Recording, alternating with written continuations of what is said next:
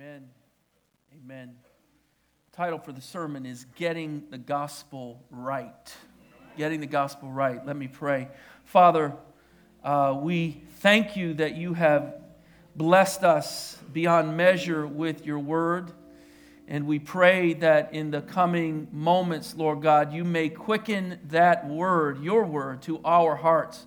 Lord God, where there is any hard ground, we pray that you would soften it by the work of the Holy Spirit. Lord, where our minds are distracted, we pray that you would help our minds to grasp on to your truth. And Lord God, speak to us as only you can. Shape and mold your people that your name might be glorified. We give this time to you now. In Jesus' name, amen. Amen. You may be seated. Before we get into the scripture itself, I just wanted to share a story that is pertinent. Last weekend, my wife and I went to a party. It was a party that was thrown by two couples from Epiphany. One was celebrating their 30th anniversary. The other was celebrating their 20th anniversary, the Petersons and the Hillhouses. So it was one of those parties. It was more than a party. It was a shindig, amen? And it was one of those times where you dress up nice and you're celebrating the faithfulness of God to our brothers and sisters in marriage. Well, we went there together, and when we got there, we found out that parking, I wasn't sure what was going on with parking, so I decided, let me just drop my wife off, and I'll go somewhere and look for parking. I did that. I found some parking, realized that I needed to put money in a meter or a credit card or something, didn't have it, so I had to go back to get that from my wife, which I did, went back to the car, and then came back to the party again. When I came back to the party, my wife was talking to someone. So I kind of got behind my wife and waited. I thought that she saw me there, but they kept talking. And they were talking for a while, and after a while, my insecurity began to, I'm here, baby, I'm here, and she's not recognizing me at all. And so I'm waiting for another moment, and she's just oblivious to me altogether. I know this is no one else's problem but my own insecurity. I know this even as I tell the story, but I'm there, and I'm at a place where I'm saying, you know what, I'm about to grab this woman. I'm just going to grab her. She's my wife. I can do that, So I'm about to move on that impulse, and I look across the room, and who do I see? My wife.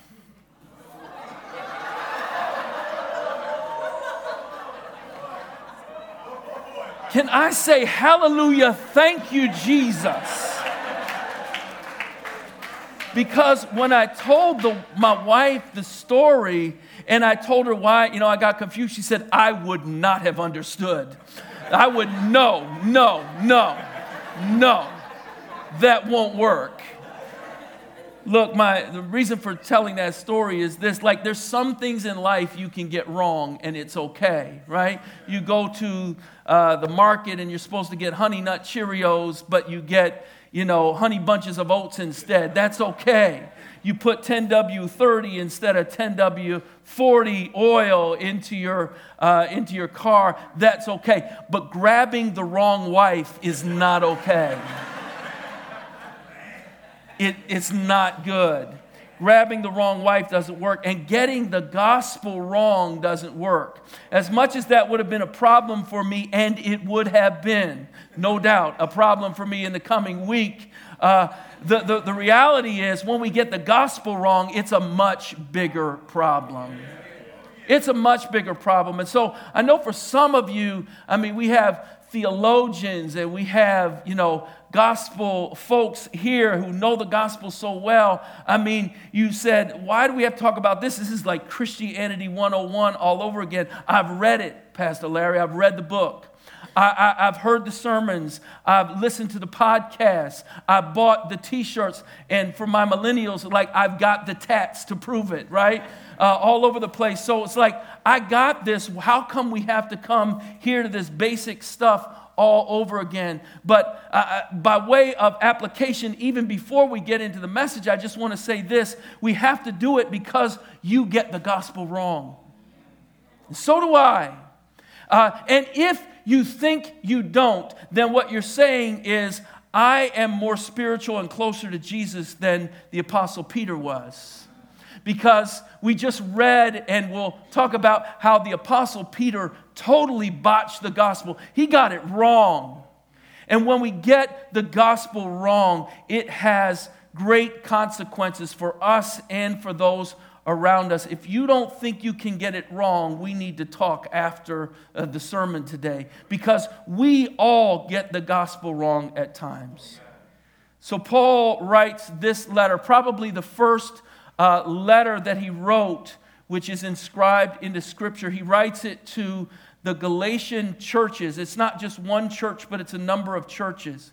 It's in an area of Asia Minor, what would be modern-day southwestern Turkey. And there's a number of churches there, Lystra and Derbe and others, where Paul and Barnabas had gone some years earlier on their first missionary journey. They were in the church of Antioch, and the Antioch church sent them out on a missionary journey to preach the gospel and to establish churches where the gospel had not yet gone. And so they established these wonderful churches. They brought the gospel to this area, these cities called collectively Galatia. And so God was doing a great work there.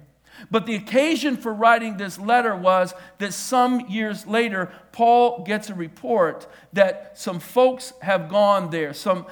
Probably some Jews from Palestine or Jerusalem had gone there, and they saw what was going on in their churches. And they said, wow, Paul preached a pretty good gospel about Jesus. Yes, you need Jesus Christ. But they said, but Paul didn't preach enough gospel. You need more than Jesus. You need to adopt the Jewish law if you're really going to be able to serve God and honor Him and not mess things up.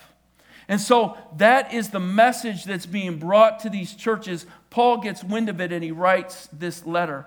At the very beginning of the letter, in the first chapter, you see how Paul views this. This is not some little misstep of the gospel at all. In fact, he says that if I or an angel from heaven, not a demon from hell, but an angel from heaven, would preach to you any other gospel than the gospel which I've already preached to you, let him be anathema.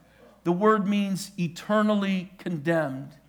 In a colloquial way, what he's saying is, if anyone preaches a different gospel than the gospel of Jesus Christ that I preach to you, he's saying, let them go to hell.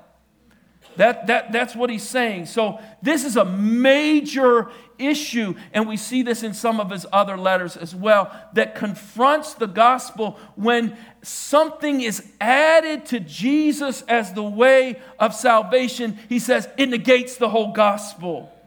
And so Paul is having a major issue here. And so he goes through chapter 1 and chapter 2 of this letter, and in those chapters, he's establishing the fact that he is indeed an apostle, because those who had come against him are kind of saying, well, Paul, he's all right, but he's led you astray. But Paul is saying, look, I am an apostle appointed by God, and I gave you the pure gospel of Christ.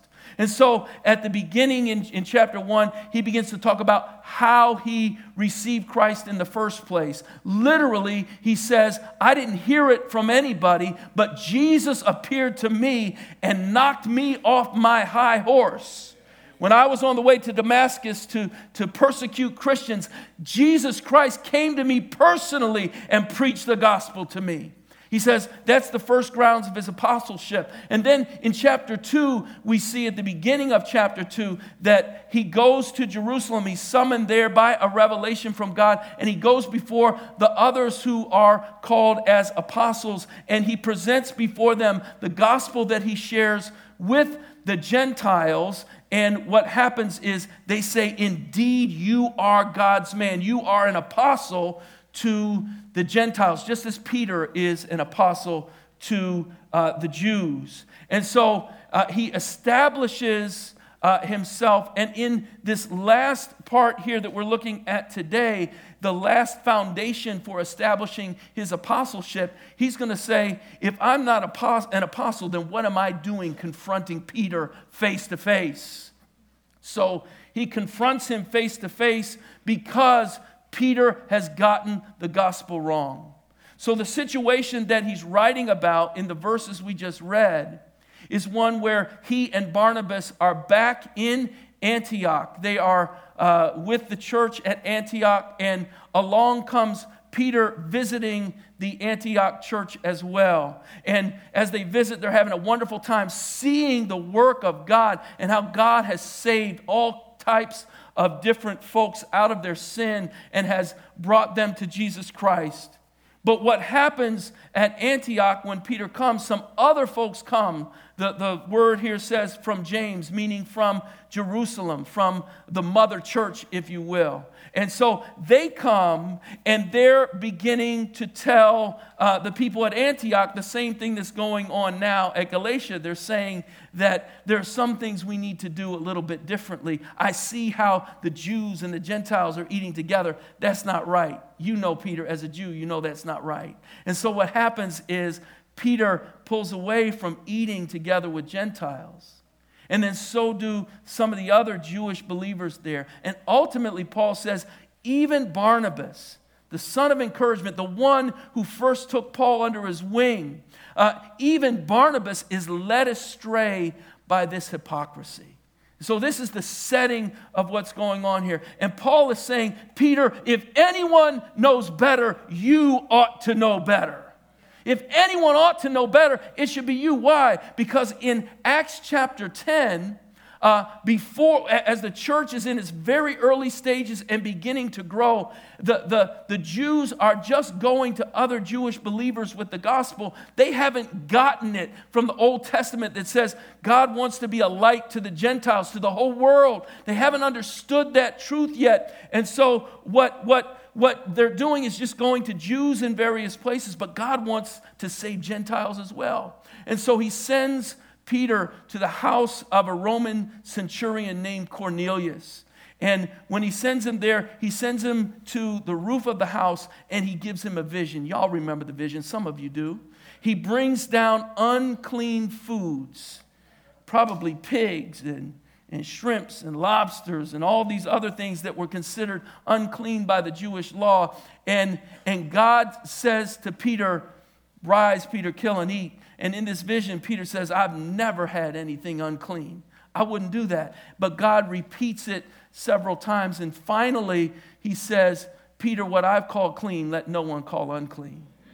But that message was not just about food. Now, the food message was good enough. I would have been happy right now.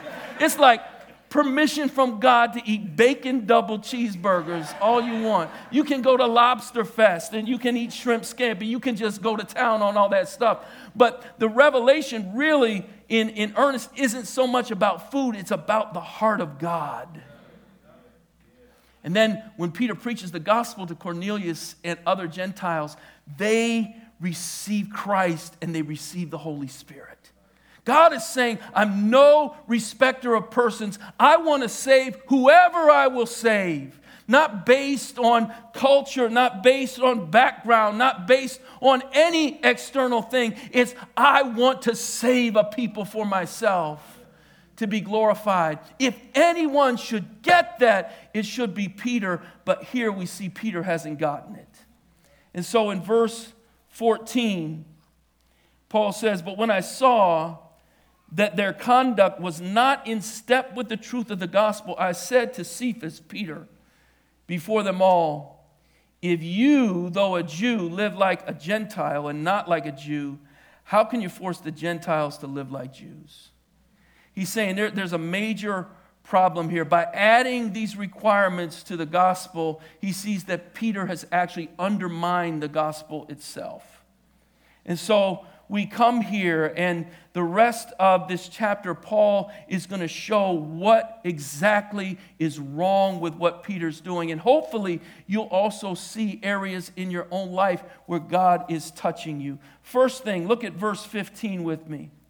He says, we ourselves are Jews by birth and not Gentile sinners. So as Paul is confronting the lie and the hypocrisy that Peter and others have lived out, I want to make 3 points. And the first one is from this verse. False gospels always breed prideful superiority. False gospels always breed prideful superiority. You see the tone of this verse. We ourselves are Jews by birth and not Gentile sinners.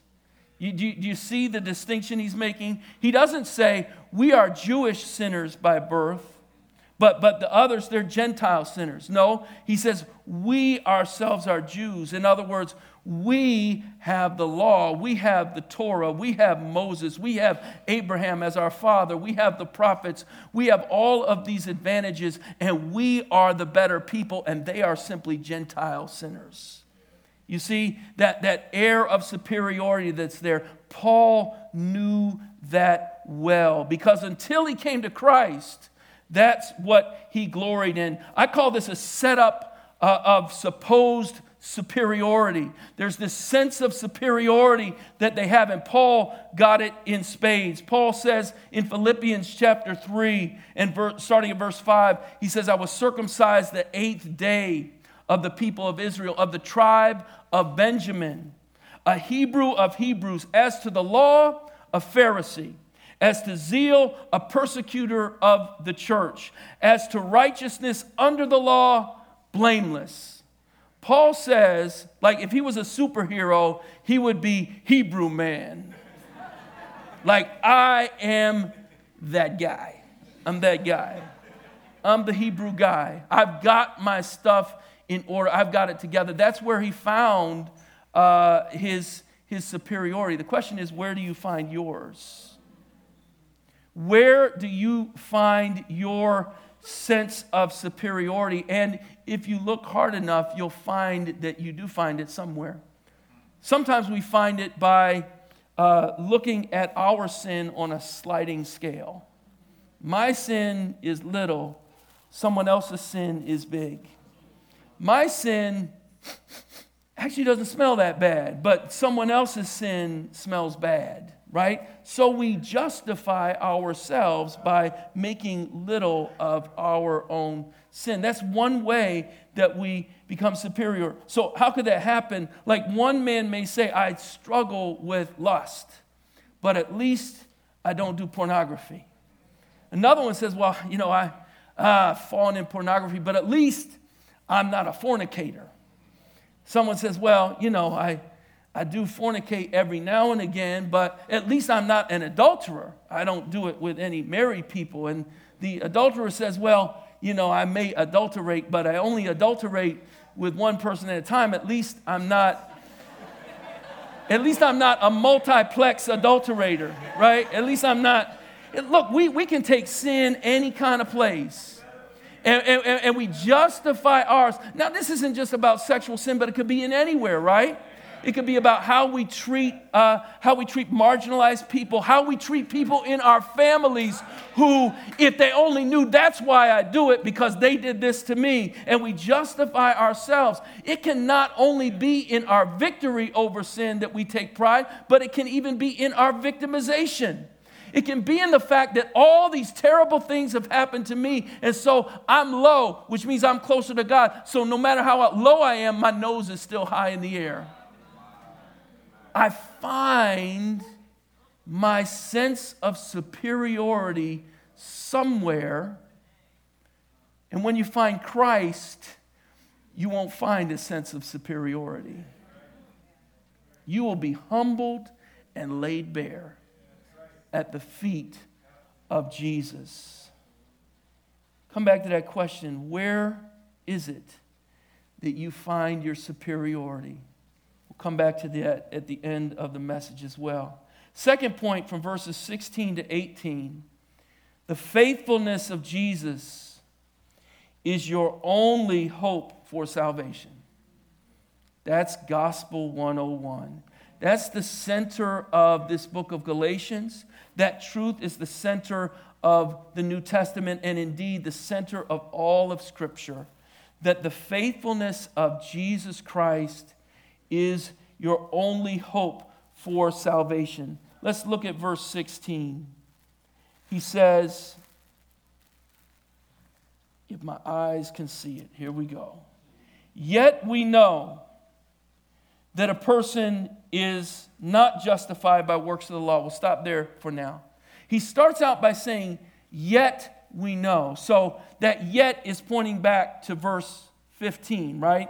Where he said, we ourselves are Jews, not Gentile sinners. But he says, yet we know. That's an interesting phrase that Paul uses. He's not saying, yet I have a new revelation for you. Or not, yet look what God told me. But he says, yet we know.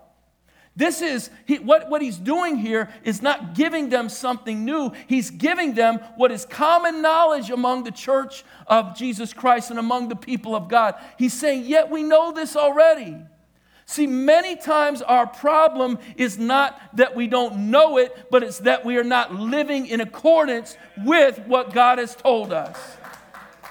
Yet we know. They knew this, Peter knew that, but they weren't living it out. So he says, yet we know that a person is not justified by works of the law. Not justified. The word justified there means to be declared not guilty. It doesn't mean you didn't do the crime, but it means that when you went before the judge, you were declared righteous.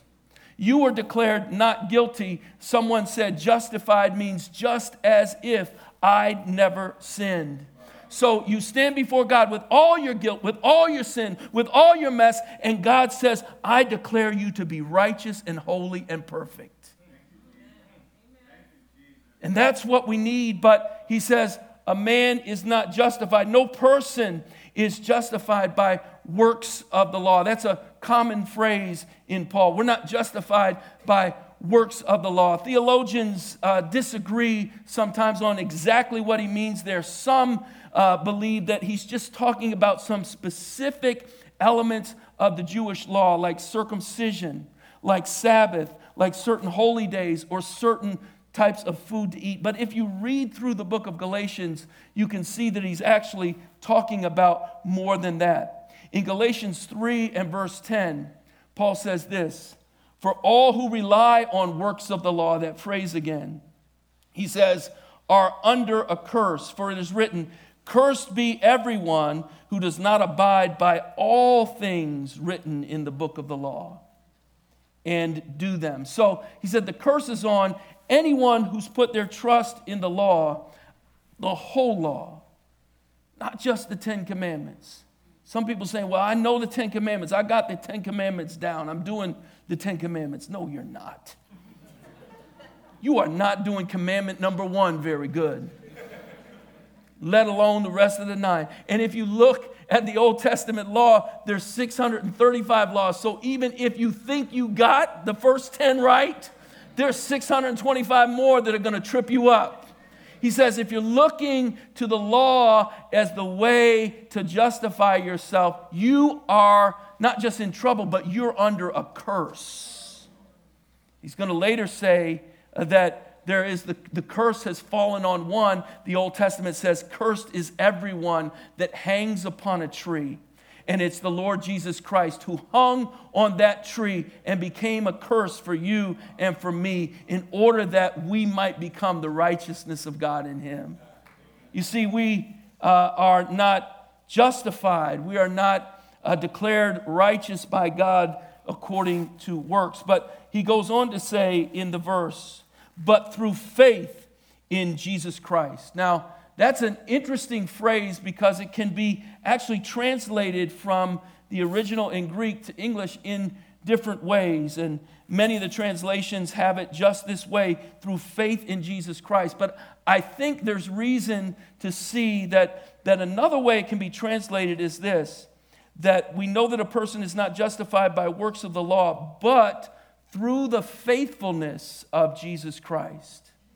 But through the faithfulness of Jesus Christ. Grammatically, either one is a possibility. Probably the weight of grammar would lean towards the second. So in other words, it says, it could be translated to say that we're not justified by works of the law, but through the faithfulness of Jesus Christ. Why am I bringing out that point? Why is that important? Because what Paul is actually laying out in these verses is two different ways, two different means by which we can be justified. The first means is being justified based on what you do. The second means is being based upon what someone else has done in your place, what Jesus Christ has done. So your justification comes from the faithfulness of Jesus Christ. Look, as believers, in a little while, we're going to celebrate the Lord's Supper. We celebrate his death on the cross, his burial, and his resurrection from the dead. But here's the reality. If Jesus Christ did not live out his life faithfully before the Father, if he had given in to sin or temptation at any point in his life on this earth, the cross would have meant nothing to you or me. If Jesus Christ had failed to be faithful at some point, then he would have died on the cross for his sin. And so we are saved by the work of Christ on the cross because he lived his life faithfully before God, perfectly before the Father, never once giving in to sin. And so the objective means by which we are saved is not our faith. Our faith is simply the way we connect to that means.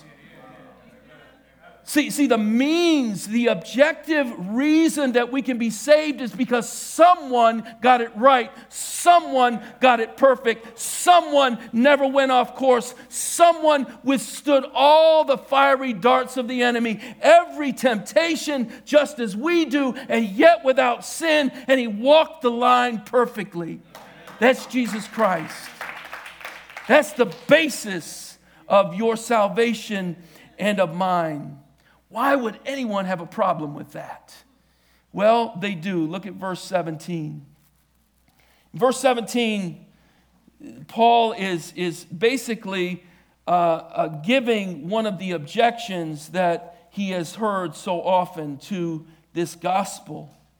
He says, but if in our endeavor to be justified in Christ, we too were found to be sinners, is Christ then a servant of sin? See, he uses that word sinners again that he used in verse 15.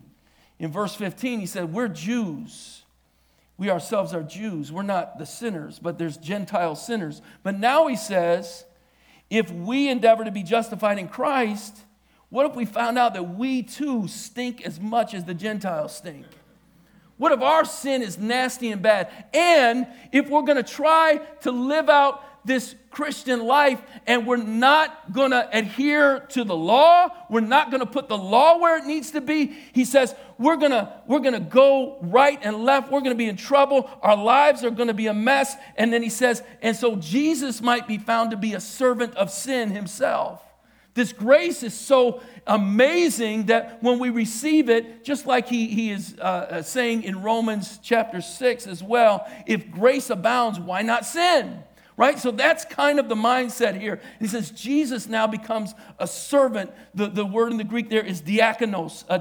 We use it for deacon. We use it for minister. So he's like, is Jesus becoming the demon deacon in the church? Is he becoming the one who just allows people to go into sin and live any kind of way? That's a problem. That's not Christianity, is it? So Paul addresses their concern in verse 18. He says in verse 18, for if I rebuild what I tore down, I prove myself to be a transgressor. What is it to destroy or to tear down? When he says, if I rebuild what I tore down, that word tore down means to take stone after stone from a structure, a building, to take the highest stone and throw it down, the next one and throw it down, the next one and throw it down, until what you have is no longer a building or an edifice, but you have rubble. You have nothing left. He says, if I rebuild what I tore down, then I'm a transgressor. Well, what was it that he had torn down? He tore down the works of the law as a means to be justified before God. He tore down the ability or the thought that somehow I could attain a place with God based on my own effort. I've tore it down. But he says, if I rebuild that again, I'm a transgressor. I've got some people that are going to help me illustrate that. So just get in your places if that's you today. All right. So right over here, these, oh Lord, they got some big dudes too. I didn't want that. So these guys represent the law as a way of being justified before God. And I see the law. And the law is inviting me to come. Come on, invite me, y'all. Invite me, okay? Now, the law looks good. The law looks good. The law looks fly. Because the law reveals the beauty of God. It reveals the purity of God. And so the law bids me to come. And I'm looking for salvation. And I'm coming to the law. And then I come into the midst of the law. And as I'm seeing the law, I'm seeing I'm not making it. Take it easy, guys. Take it easy. And the law is beating me down. And I can't make it. And I'm not going to make it. But somehow I need some help. And I finally get some help from a Savior who comes and rescues me. He rescues me. He rescues me from the law. And I don't worship Pastor Kurt, but I worship the Lord Jesus who rescues me from the law. But what the scripture says, that if I rebuild what I had torn down, I become a transgressor. The word transgressor means to go outside of the boundaries that have been set. And so where I come to Christ and he comes between me and the condemnation of the law towards my sin, I make a decision to say, you know what? I need the law to help me get right. And what I do is I become a transgressor. I move Jesus out of the way. And I come back to the law as a way to be sanctified and to grow in Christ. That's what Paul is saying in these verses. That's what's going on. He says, if you rebuild what you've already torn down, you're a transgressor. He says the only place you're going to find life is in Jesus Christ. So that's the third point. That's our last point today. The life of faith connects you to God. It's based on the faithfulness of Christ, but you're connected by your faith. Look at verse 19 and 20. For through the law I died to the law, so that I might live to God. Verse 20, I have been crucified with Christ. It's no longer I who live, but Christ who lives in me. And the life I live now in the flesh, I live by faith in the Son of God, who loved me and gave himself for me. Paul is saying here what he said in verse 16 as well, that I'm connected to the finished work of Christ simply by believing in him. And as I connect myself to Christ, that is the way to overcome the devil's schemes. That is the way to overcome our sin issues. That is the way to grow in Christ.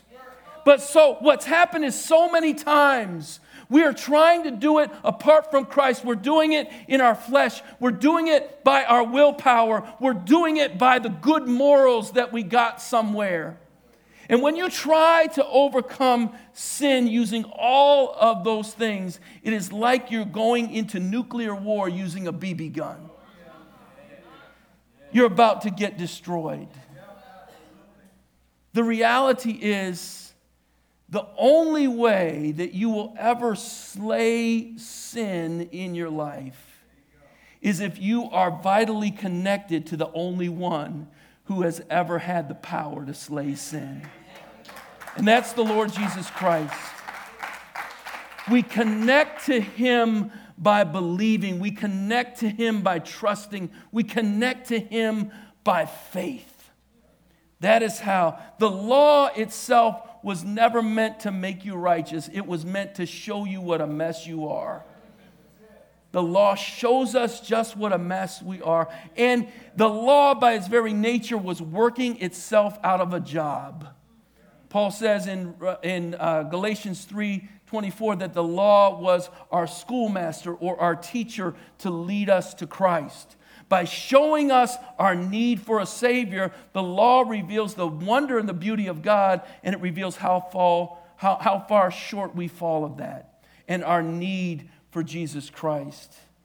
We connect to God through faith in Jesus Christ. Let me finish up with just a few thoughts here in conclusion. First of all, what's the problem with not getting the gospel right? What is the problem with that? 4 things. Number 1, when you don't get the gospel right, you become noseblind to the smell of your own sin and hypersensitive to the sin of others. You become a person that it's not safe for some people to be around, especially if their sin is different from yours. When you know Jesus and when you're walking in Him, you begin to realize, I can't look down on anyone. When you get the gospel wrong, you're nose blind to your own sin. Secondly, when you get the gospel wrong, you cling to false saviors, which cuts off fellowship with Christ. You look to other things and perhaps other people and other areas to build you up somehow to justify yourself, and then you cut off fellowship with Jesus Christ. That doesn't mean you become a non-Christian when you get it wrong, because we'd all be going back and forth between being a Christian, being saved, unsaved, resaved, saved again, born again, again. We'd be doing that all the time if that was the case. But the reality is we do cut off our fellowship with God when we're trusting in false saviors. Thirdly, you get off mission. You get off Christ's mission because you're on a mission to justify yourself. See, what happened in that church in Galatia was a church that was on mission. People were getting saved. People were seeing the beauty and splendor of Christ. But when this other way, this addition to the gospel enters into it, and when it enters into your life, now the church becomes separated. Now the church shows a gospel that's not the true gospel. And your life gets off mission, and now your mission is to justify self somehow, or to feel better about me. Christ isn't the center anymore. Fourthly, you forfeit the power of God in your life. When you're not getting the gospel right, you're looking for a source of power that doesn't exist. The only power you're ever going to get to live the Christian life is through connecting to God through Jesus Christ with the inworking of His Spirit. Nothing else is going to empower you. So as I close, 3 questions for application. You can write these down and think about them this week. Number 1, where am I feeling superior to anyone else? Or you could put it this way, who is it that I feel superior to? You got to be honest with yourself. There's probably somewhere where there's a name you can write down or a class of people you can write down.